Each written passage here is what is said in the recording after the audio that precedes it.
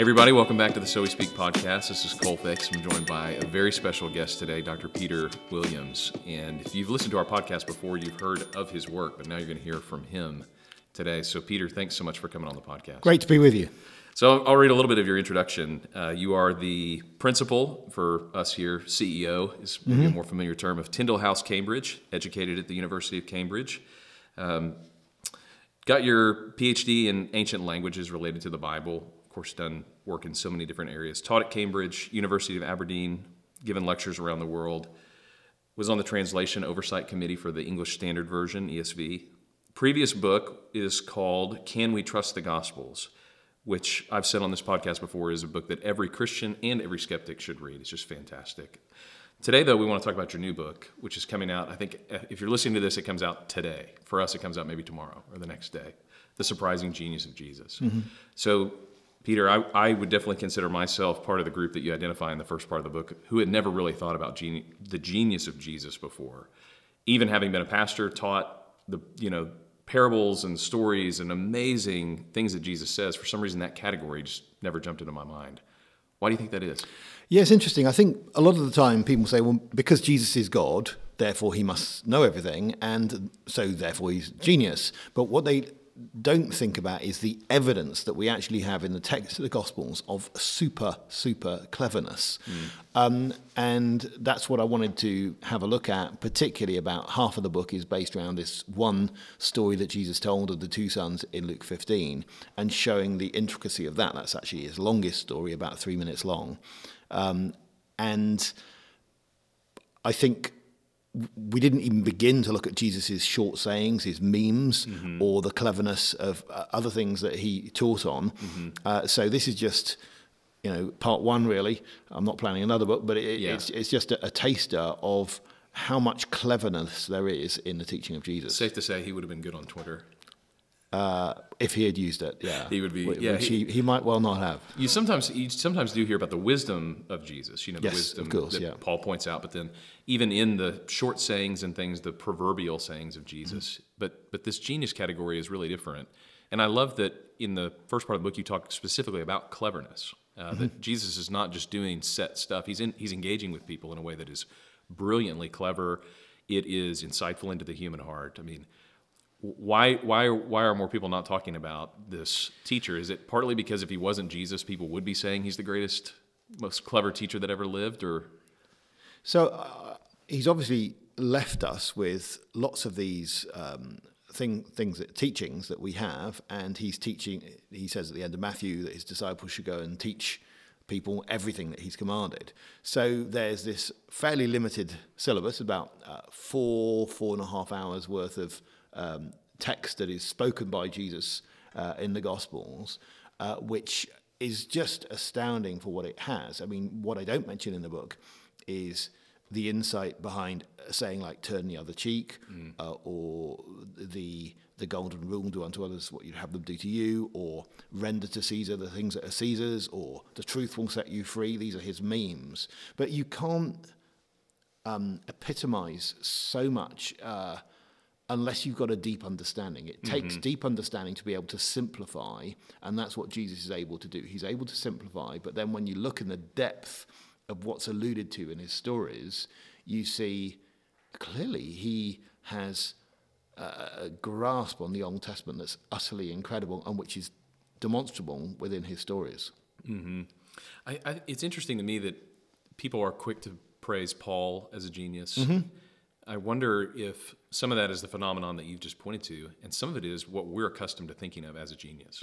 Paul is writing very differently than what we get from Jesus in the Gospels. The style, the content is delivered differently, maybe more suitable to kind of the way that we think about geniuses. Yes, well, I think Paul, there's more argumentation, there seems to be more intellectual challenge, but with Jesus you have this simplicity which is going through, and that's as it says at the end of 2 Peter, some things in Paul's letters are difficult. Well, some things in Jesus' sayings are really difficult, but they're difficult in this very simple way at the same time. It's not that there's any high-sounding vocabulary.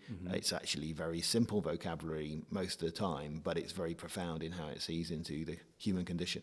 Well, I love that point. I loved this book. I think everybody should read this book. And we'll get into later, the different groups that could benefit from this book. It's also really encouraging to me that you have a book like this. I know that you cited in here Jesus the Great Philosopher that Jonathan Pennington has written, which is another book looking at a different aspect of Jesus as a teacher and a thinker and a sage. I think that's an amazing development. But all that to say, since it has gone under the radar, how did you start on this project? Where did the idea come from? Well, I've been teaching on Luke 15, the parable of the two sons, or sometimes called parable of the prodigal son, for a long time. And I particularly like it as an interactive Bible study. So often when I've gone to a new group, I've done this because you can ask questions from the text. So what happens when the father gives is asked by the younger son for his inheritance? What's he do? Everyone says he gives it to him, and you say, no, that's not what the text says. He says he gives it to them. And so you get this interaction. Or a man had two sons. Who does that remind you of in the Old Testament? And people might say Adam, they might say Abraham, they might say Isaac. All of those are very useful answers, because I think the story is meant to remind us of all three of those. Right. So it works very well as an interactive Bible study. The older brother was in the field. What was he doing in the field? Well, you imagine he's working. How's he feel? Younger son wastes money. How do you feel about people who waste money? So there are lots of questions that you can ask based on this that work very well in that sort of group. Of his teachings, this one seems like the perfect one to feature in the first part of this book. Did you have any rivals? Were you trying to decide between different ones? No, I think what I'd seen going on in this story, I'd only seen parts of that in other stories, and I actually, in one chapter of the book, I go into some other elements in other stories. But no, this is his longest story, and I think in some ways it's a particular masterpiece. I mean, obviously, parables like the Good Samaritan, also utterly amazing. Right. The parable of the soils, or the parable of the unsuccessful sower, or the unstrategic sower. He's very successful, but the he's indiscriminate sower. He's not very strategic, or whatever one wants to call it. That's also an amazing piece, but amazing in a different way. Yes. It's got a great simplicity to it, and depth, as well as showing shallowness. So yeah, I think you're right. I think this is one of the most masterful stories that's ever been told, and the fact that it is the longest story means there's even more to work with in it, and there's even more packed in there. It does make me wonder, almost as a side question, why is this story and the rich man and Lazarus and the Good Samaritan only in Luke? Do you have any sense of that? Well, I suppose I imagine a curriculum going on in the early church, based out of Jerusalem, which I think, in my view, and I'm not certain about this, it's a theory, feeds into what you get in Matthew and Mark, and that's why there's so much, and they're actually closer to each other than anything else. And Luke goes and does research, and he's got a number of things which aren't in Matthew and Mark. John then comes along later and really writes to supplement, with those in mind, bearing in mind what's already out there. So that's the way I would see it as happening. But you do have elements that are replicated elsewhere. So, for instance, the story of the two sons is preceded shortly before you got the parable of the lost sheep. You get a very similar parable of the lost sheep in Matthew, but I think it was clearly told on two different occasions. So Jesus, all four Gospels present Jesus as repeating himself.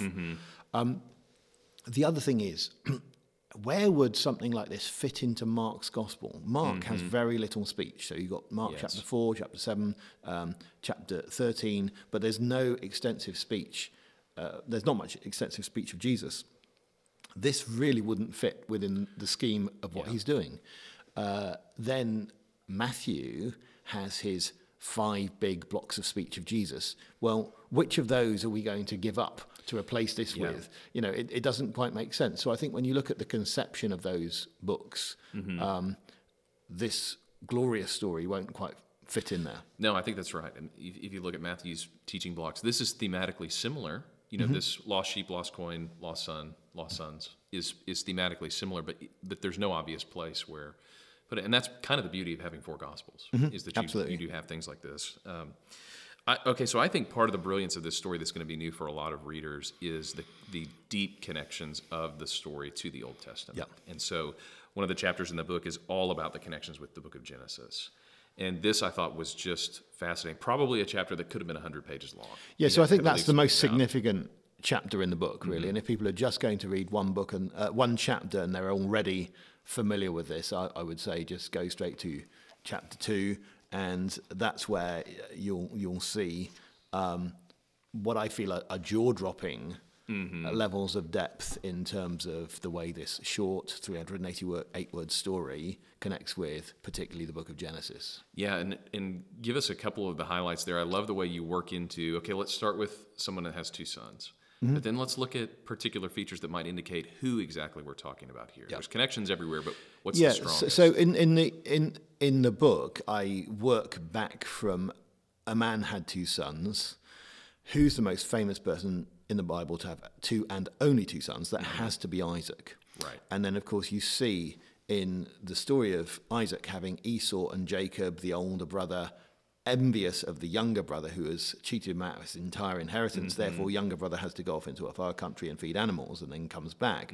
And as he comes back, there's this amazing verse, Genesis 33, verse 4, where Esau, you're expecting to be super angry, runs, embraces, and kisses his younger son. And that is, of course, the exact phrase that Jesus replicates in his story. And he's addressing scribes at the time. That's one of the groups that it mentions there at the beginning of Luke 15. So they know that that's the only time you get that phrase. They actually have to remember what similar phrases are in the Bible so they can distinguish them as they copy things out. And so that's really astounding that in Jesus' story, the older brother has actually done very well. He's got his inheritance early, and he's still envious and jealous of his younger brother. And then in the case of Esau, who's a proverbial bad guy in the Old Testament, he actually forgives his younger brother who's ripped him out of everything. Right. And so that's an amazing lesson to get. But a man had two sons. Often when I say, well, who in the Old Testament has two sons, I often get the answer Adam. Of course, Adam has some more sons later, but there was a time when he only had two sons. Right. And there you've got, again, the case of the older brother, envious of the younger brother, being accepted, and having this argument with God, and well, I mean, he kills his brother, and then there is this plea from God for him, and you see such a lot of similarity. But then a man had two sons. I often ask, who had two sons? And I get the answer. Abraham, and of course that's really famous. The Isaac, Ishmael. You think of Christianity and Islam, and the whole discussions about Abraham's two sons. That's mega famous. He has some more sons later, but again, he's the only other father who gives away his inheritance while he's still alive. He's the first guy in the Bible to run, and he runs and says, "Quick." That's the first word out of this father's mouth in Luke 15. Quick, 3 seahs of flour, he says to Sarah. That's a number which Jesus uses in his shortest parable, the parable of the woman who puts the leaven in 3 seahs of flour until it's all leavened, and then he goes off and gets the fatted calf. Well, it's hard not to see Abraham there.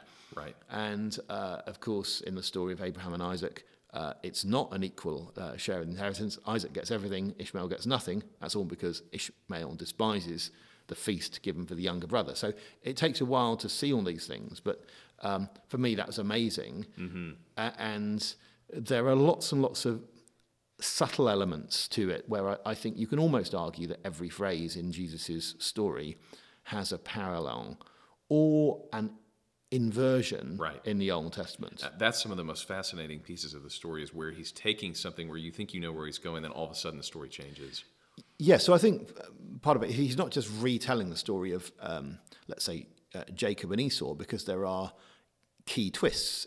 In Jesus' story, it's not the brother who runs to welcome him, it's the father who runs. You could have had a story in which the brother runs, and he was so glad to see his little bro back that he ran and embraced and kissed him. But Jesus actually takes the Old Testament material and says, actually, it's the Father who does that. Right. And of course, the Father in Jesus' story can see afar off. In the story of Isaac, he can't see afar off. His son has to come up very close. And there's actually a link about eating young goats in between the stories as well. Or who says they're dying of hunger? Well, it's the younger brother in Jesus' story who says, here I am feeding the pigs, dying of hunger. And of course, that's exactly what Esau says when he's coming in from the hunt. Right. Here I am dying of hunger. There's another reversal of that with the story of Joseph that I think is connected, because, of course, Joseph has the ring and the robe suddenly brought out, just as you have for the younger brother. He's the only other son who's dead and alive again in his father's eyes. So that's very much like it. There's a time of famine, but Joseph is the one who gives food to everyone. So there's this contrast between no one gives him anything, Joseph gave food to everyone. Right. So lots and lots of connections there in the story. At one point in this chapter, you do a summary and you say there's four features that should impress us about this story. There are allusions that are very specific. There are so many allusions. The allusions are particularly concentrated in Genesis, and the allusions carry moral challenges exactly suited to an audience of Pharisees and scribes. The context of who Jesus is telling this story to, once you list out a lot of these allusions, the specificity, the Genesis storyline, given that context, what do you think Jesus is really doing with this parable that we sometimes miss by applying it to ourselves? Well, I think what we can sometimes mistakenly jump to is equating people in the parables with particular other figures. So it's very easy to equate the Father with God. And I don't think the Father can be equated with God. I think the Father symbolizes a lot about God. Sure. But also the Father's a challenge to us, that we should run like the Father to welcome people. So the problem is if you say the Father is God, full stop, your work's done there, it stops you using that as a model for how you should behave. Right. So what I want to allow is that the story can set off more resonances. So obviously the story does teach us that God welcomes back the sinner. That's a really key part of it. But let's not be challenged by the thought that we could actually do what that Father has done. Yeah. Well, in the two stories before that should set our, as a reader, they should set our expectations for that too, because you have celebration at the end of the first two. Then at the end, you have this scene where you have the father who has celebrated the son, and the servants and everybody are having this party. The older brother doesn't go in. And so, we have a choice between those two. What will we do?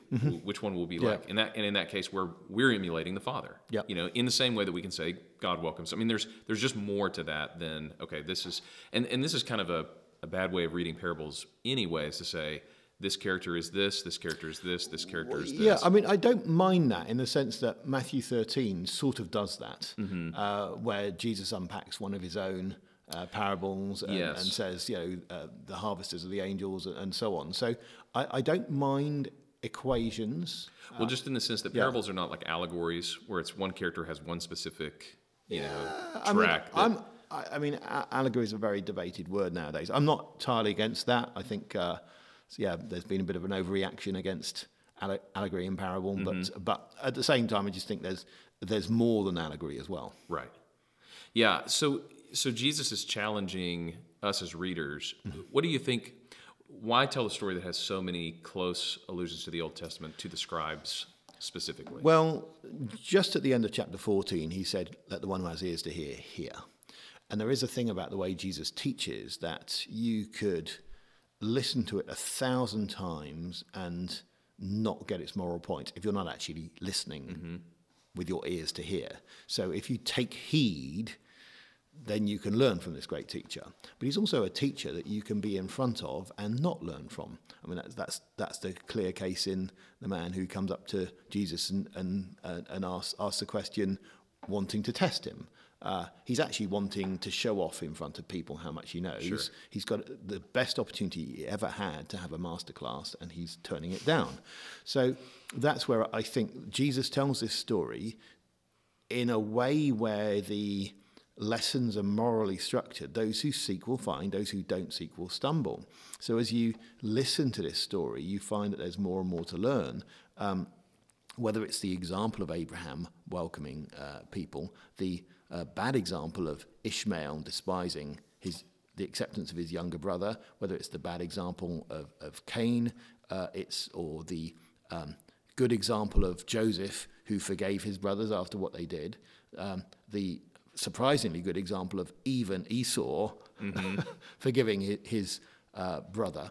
So all of these are things where there's a moral challenge with these stories. Mm-hmm. If we go back to the scope of the book, one of the things I thought was really interesting about this book, the way you wrote it, is you're speaking to two audiences, somewhat in the way that you have Jesus speaking to multiple audiences in the It's analysis not as well, of it. not as well, yeah. You clearly have a scholarly audience. If not in mind in the book, there's some arguments here that are powerful scholarly arguments. Yeah. And the arc of the book through the later chapters does bear out an argument that has a little bit more academic implications in terms of defending that these stories really did come from Jesus. Yes. And so you have that on the one hand, and then on the other hand, you have takeaways that any Bible reader should read this and know.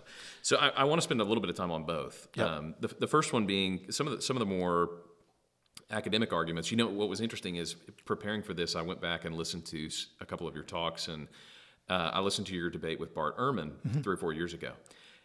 And I think it was because I had read this book, but I could hear some of the seeds of this book in that, because you were making some points that you flesh out in this book. Like, one of the reasons that we can, because the debate is over, can we trust the transmission of the text, basically? Well, one reason is because we believe what we have, the clearest and best explanation is it came from Jesus. That point is really central to the last part of this book.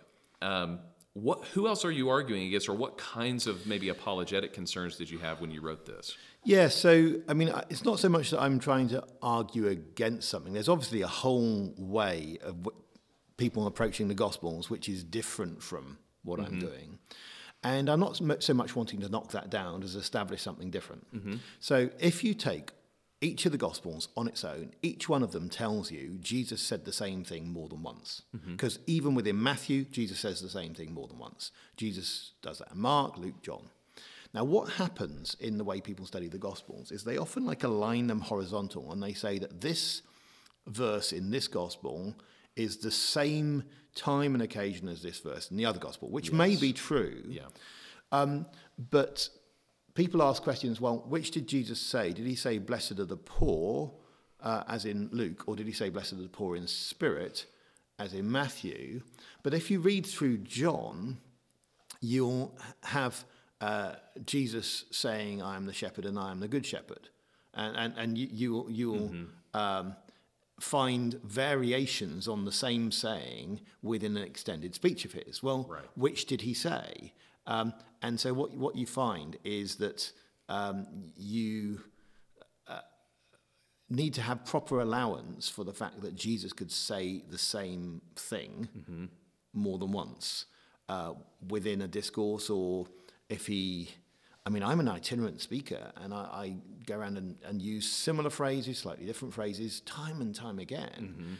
And so do skeptics like Bart Ehrman do that time and time again. Sometimes he'll say that we only have copies of copies of copies with 3, and sometimes he'll say copies of copies of copies of copies with 4. Which one did he say? And which one did he say? And he said both, and many times. And so, was he in Atlanta or in Dallas when he said that? Actually, he was, he said it in both. And so recognizing that that's the way Jesus speaks, and that it's not that we have Jesus' teachings through a narrow band of transmission, but through a thick band of transmission. There are multiple people who hear this, he says it on multiple occasions. That's just a different model for looking at the Gospels. Then I've got a very positive view about how much of what Jesus is reported to say he actually says. I think the whole lot. And people often get worried, and they might learn in seminary this debate about do we have the ipsissima verba of Jesus, the very words, or the ipsissima vox, just the very voice? And people get worried about these, and throw around Latin phrases because it makes it sound like a more learned discussion. And it really is quite unnecessary when you think about Okay, they don't have ancient quotation marks back then, so that makes things a bit different. Sometimes a bit of Jesus' speech will be embedded within something, so it's not that you can just isolate those words out. But effectively, Jesus repeats himself, and we're hearing it from multiple witnesses. So I don't need to have this loose view about what Jesus said. I can have a very positive view, and particularly with a story like this where every word is counting towards its artistic end, and it really has to come from one mind.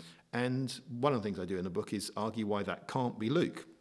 So, I mean, obviously it fits very well within Luke, so that will be an argument for it being Luke, but that doesn't have the same explanatory power. It doesn't explain why there are so many features of the 5 stories that we get in Luke 15 to 16, which need to come from a rabbi from the land of Israel, or someone who is trained in rabbinic knowledge, and also has exactly the same patterns of speech as we find in material in the other Gospels, which is not paralleled in Luke. Yes. So unless you're going to go the way of saying Luke's the first Gospel, the others copied it, which I know some people are toying with that now, but it's still quite a peripheral view, then you don't really explain things. And even if you do go that route, you won't explain things. Yeah. So the really simple way of explaining things is just that this all comes from one brilliant teacher. It's the simplest explanation is the best. I think sometimes people can be wary of simple explanations because they're so simple. But this is simple and has a lot of explanatory power. Yes.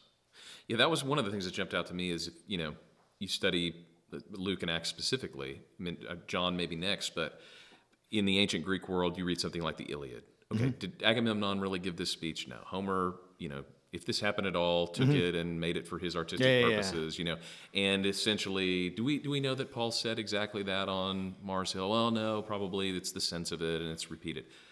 To me, this argument really does undermine the very premises of applying that kind of model back onto Luke and Acts. Yeah, so people often quote this thing where you have a very, very long speech in Thucydides and a bit of... where he says that he was aiming to say the sort of things that people would have said on the occasion. Right.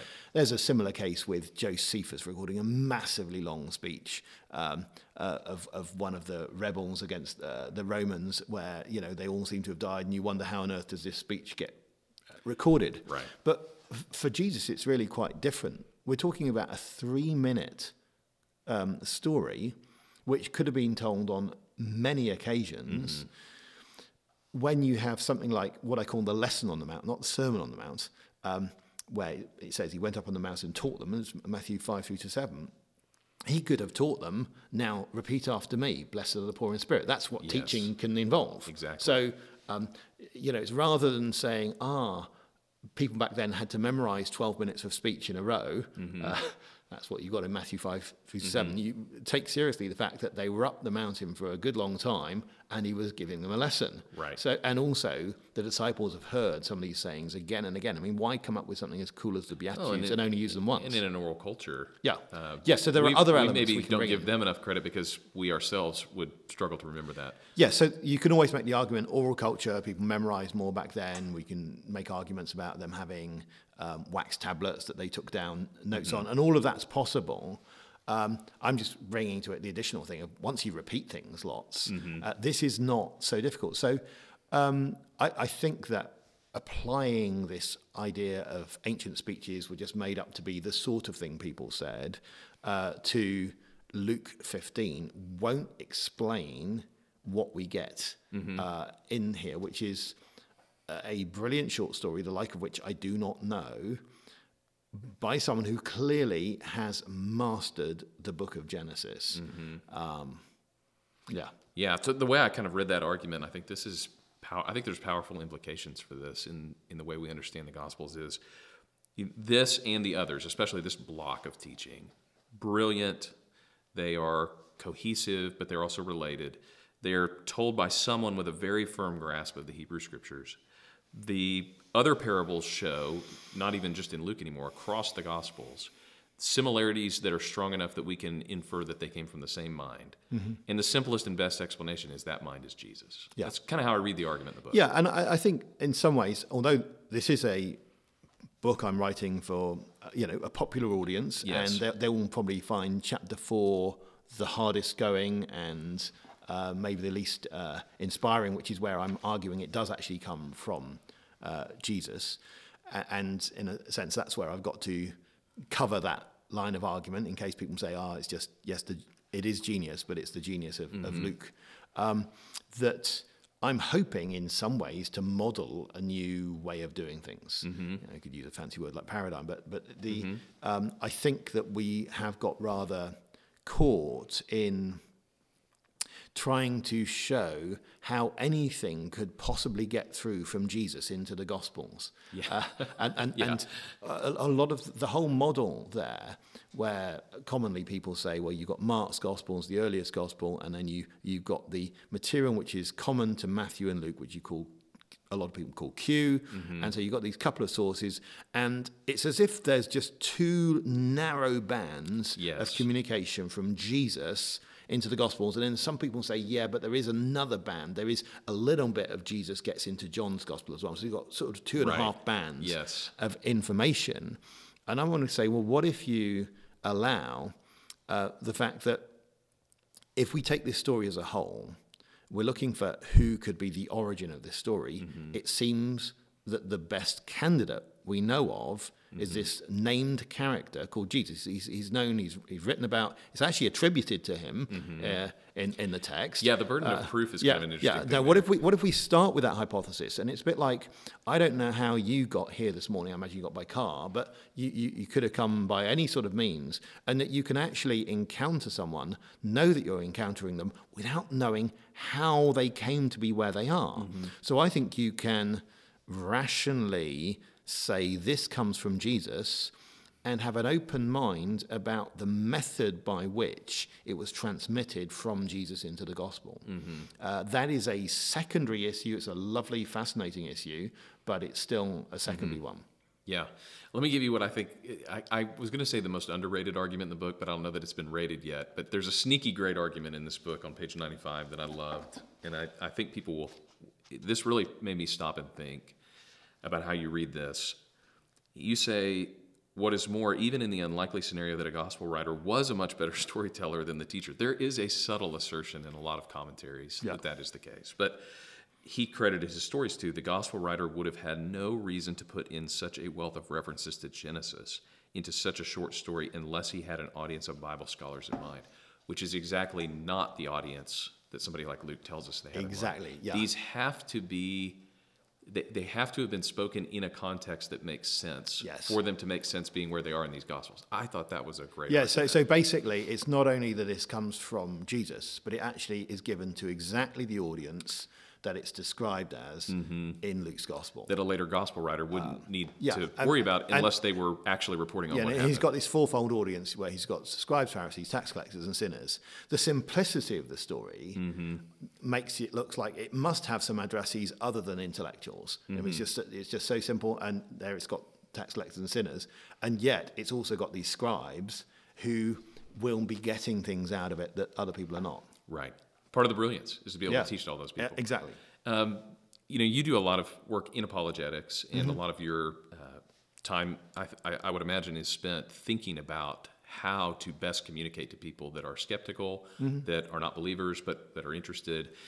And I've heard enough of your talking to know that you are an intellectual. You have a fabulous mind and grasp of research, but that's not all it takes to do good apologetics. What beyond just information and argument, what are some of the essentials for somebody who's looking to reach people today? Well, I mean, I think apologetics can be problematic. I mean, I often say, show me a heresy that hasn't come from apologetics. As in, in the early church, Marcion in the 2nd century was doing apologetics by trying to split off things from the Old Testament, which he felt was embarrassed by, and all sorts of things down history have been like that. So I don't think apologetics is entirely a good thing. And also people can be using apologetics to shore up an unsettled faith where they haven't really come to the point where they're willing to trust God. So I think that's where apologetics is really about a tidy mind. So you could do amazing exercise regimes and then be hit by a horrible disease which overcomes your exercise regimes. It doesn't mean the exercise regimes are a bad thing. Right. So apologetics is just a healthy thing to do. It's not a guarantee that you're going to win arguments or that lots of other people are going to find this equally helpful, but it is part of just the fact that we're supposed to love God with all our minds means that we should be thinking through the implications of the faith. We're making, as Christians, real world claims. We're not claiming that there's some fantasy Narnia world and that's all a nice story. We're saying it's more than a nice story. It really happened. So I'm wanting to address that, and I like to write in a genre which I think both Christians and non-Christians can relate to. I think if I aim for a patient non-Christian who's prepared to take time to look at this, I will also pick up lots of Christians who will benefit from this. So that's where I'm very happy having a dual audience with both of these books, this and the previous one, Can We Trust the Gospels? Well, I do think that kind of faith-seeking understanding as a model for certain kinds of what we call apologetics is really helpful. I mean, this isn't just to get you from the outside in. This is to work on how we think, tidying up our minds as believers. I mean, I think there's huge value in that. But before we close, I wanted to ask just about your formation as a scholar and as a thinker. Maybe give us a sense of when some of these ideas started to take their root in you, and how did that start to manifest in your career? And what do you mean by these ideas? Well, that you did want to do what we would call apologetics, or that you wanted to not just study for its own sake, but turn outward. There's a range of things. So I grew up in a Christian family and was greatly benefited from a parachurch youth group, which Young Life, which is different from Young Life in the US, in the UK, which very much stressed reading the Bible through once a year. That was very helpful. So I'd read the Bible through several times before I even went to university. At university, then getting introduced to some of the Bible languages. I'd done Greek and Latin at school, but going on to Hebrew and Aramaic, I came across people who knew the Bible really well, didn't believe it, and that sent me questioning and doubting for a while. And I'd say God brought me through that, and I started reading lots of things, some of which were able to answer questions and some not, but then also sharing those answers. And over time, I think my thinking's evolved, where I now hope I can see the academy in its right place. That is a very important institution that we can stretch our minds fully and make discoveries and so on. But it's fairly common to say that an academic cannot see the wood for the trees. They're looking at the individual trees, they cannot see the forest as a whole, and that there are issues in the academy which we need to be able to sit looser to. I mean, Christ was convicted by the highest academic body of his land. So an academic body can really go very wrong. So they're not necessarily the best people at getting perspective. Of course, there are lots and lots of individual academics who do get good perspective, and plenty of people who are not academics who also have a bad perspective on things. But we've got to distinguish between technical expertise and real wisdom. So a doctor can have technical expertise, medical expertise, but they still don't have necessarily the wisdom to advise you on your health matters. That's why it's important for the patient to be making their own decisions when they can. And humans have their vices, and within knowledge-pursuing circles like universities, there's also just the human element of people's own careers, people's own cowardice, that they don't want to speak out because they're looking to go further up a particular career progression and so on, that comes into the sociology of knowledge.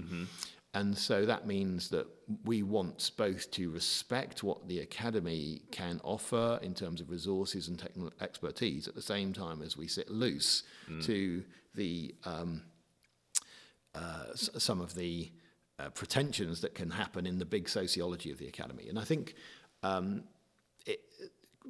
it's the easy thing for people to do, is to believe simple things. So either believing the academy is entirely good or entirely bad, okay, with a little bit of exception, that's an easy thing. But actually to get right in there and unpick the good from the bad, even though it can be quite painstaking, I think that's the thing we should be doing. Well, and you doing that is such a gift to the church, Tyndale House. The work that you all do there is a gift to the church. This new book, The Surprising Genius of Jesus, is a great gift to the church. And so thank you for writing it. Thanks for taking the time. Well, thanks for having me.